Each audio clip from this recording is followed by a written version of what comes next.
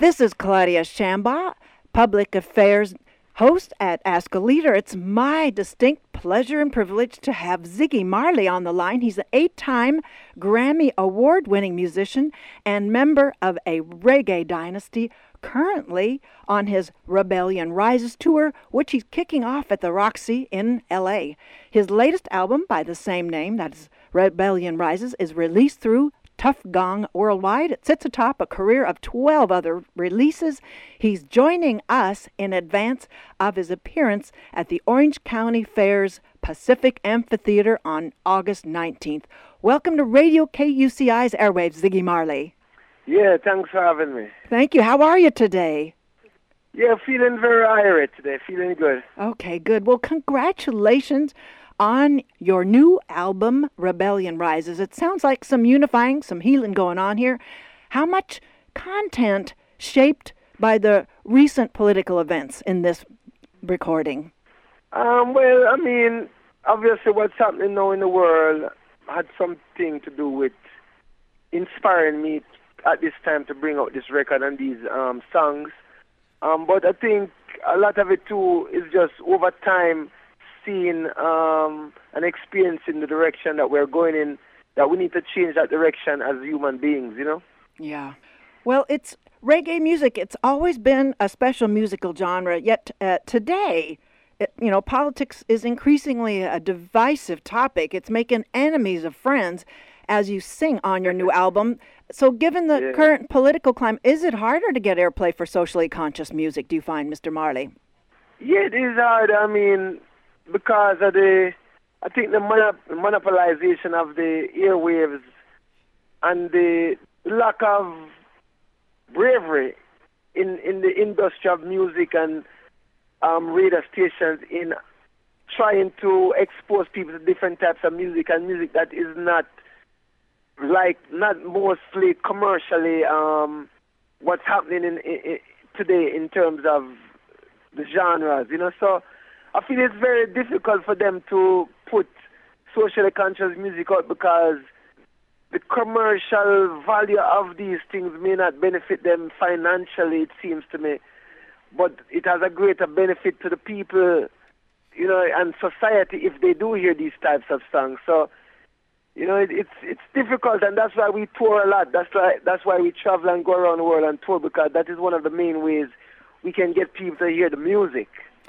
Well, so you're a very successful artist. Does that give you a little bit more latitude, both with the capital you have to work with and with the being a part of the dynasty? Does that give you a little bit more latitude in raising the socially conscious messages?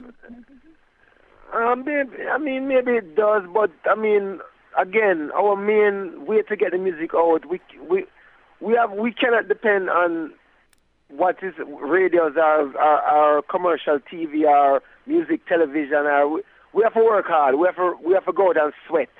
You know, so that is the main way we get our music across, because, as you said, it is hard for the commercial radio stations to allow reggae music to be a part of their playlist because of the way the industry is set up now. You know, it's not a free industry. It's a very controlled and very limited point of view that they want people to hear in terms of what music they play. It's very constricted. It's not free, open, you know.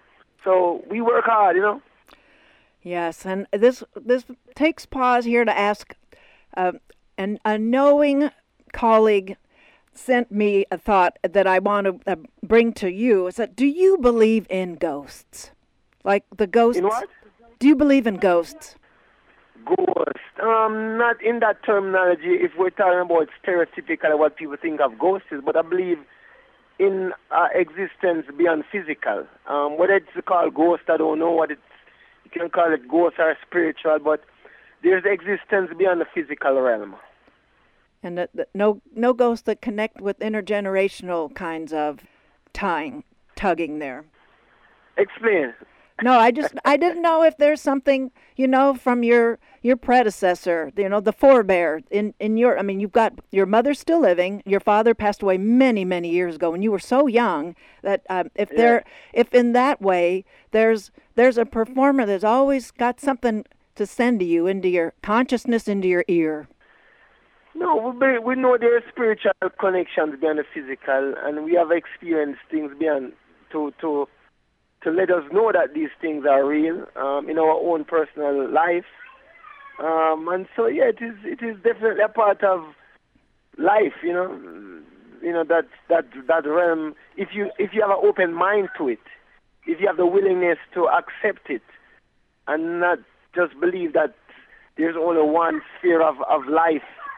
If your mind is open, then things will come to you. You will be inspired by many past spirits. There's many things involved in what we do. It's not just us, Yes. and it's not just physical. Well, Mr. Marley, what do you listen to that might surprise our listeners? Classical music. I listen to everything. Classical music, rock music, hip hop. I listen to everything. Really, I don't have any walls up.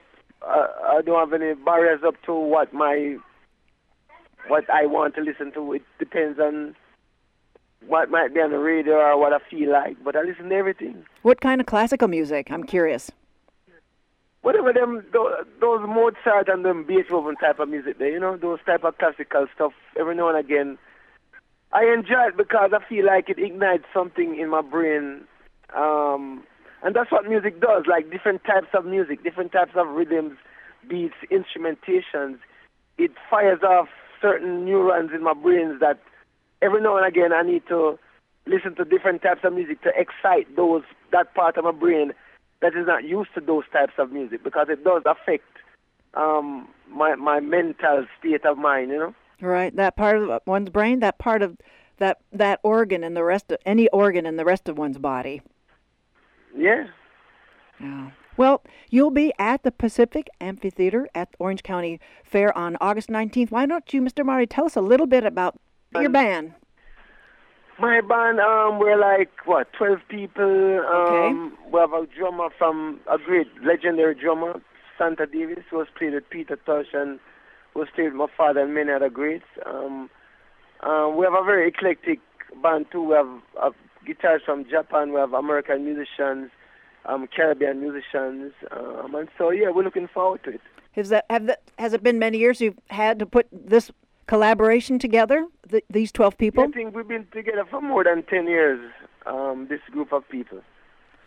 So I'm looking around on your tour circuit, and you're going to be covering a lot of bases all around California these next 2 weeks. I know you'll be in Redding, where you'll be appearing, and surely you'll be a balm to them after this horrific wildfire they've been experiencing. You're ready to give reggae the first aid, are you? Yeah, well, hopefully the Reading show, hopefully we can make it up there still, and hopefully we can do more than just give them a show. We were talking about donating some proceeds to the relief up there and helping people who have suffered because of the fires up there. So hopefully it's not just music, but other ways to support the community there. Well, we've gotten another one started in a ridgeline about 8 or 10 miles as the crow flies from the station. So it's certainly a chronic condition. Well, so back to the Pacific Amphitheater, this kind of venue, it gives performers a lot of back. I mean, I experienced a different performance at a slightly different fair venue this summer, and the crowd was fun and hungry for a little validation. So, what do you do anything different for an Orange County audience that you would do anywhere else outside of California? Not really. I mean, every day kind of different for us. Yeah. We choose the songs on the show according to our feel at the time. Yeah. But we see human beings as human beings. We don't really see human beings as like Orange County human beings different than like a different county human beings. We look at all human beings as human beings. And so we make music with that, with that vibes. Right. Well, in addition to your music, you devote much time to working for social causes that are important to you. Can you tell listeners a little bit about URGE, the Unlimited Resources Giving Enlightenment?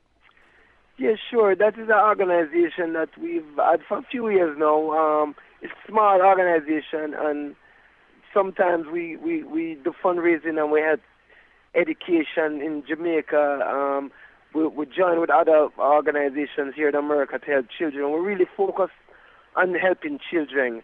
And so a lot of times the shows that I do, some proceeds from that goes to the organization too, and helps us to help children, which is what we're focused on.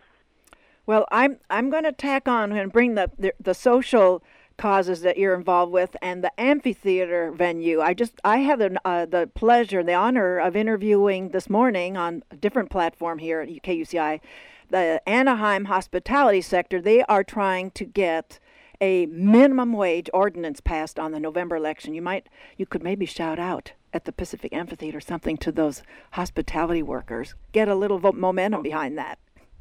Okay, that sounds good. Yeah, I agree with that. Oh, okay. Well, I just want you to say hello to Mama Rita from another mama that you're talking to right now. It's been such a delight talking with you. Thank you for your time, Mr. Ziggy Marley. Thanks for having me. Thank you. Love. Enjoy your tour and spread the love, okay? Thank you very much. Okay, my guest was Ziggy Marley, 8-time Grammy Award-winning musician and reggae icon, currently on his Rebellion Rises summer tour. He'll be appearing August 19th, 6 p.m. at the Pacific Amphitheater, where tickets appear still to be available. All the best.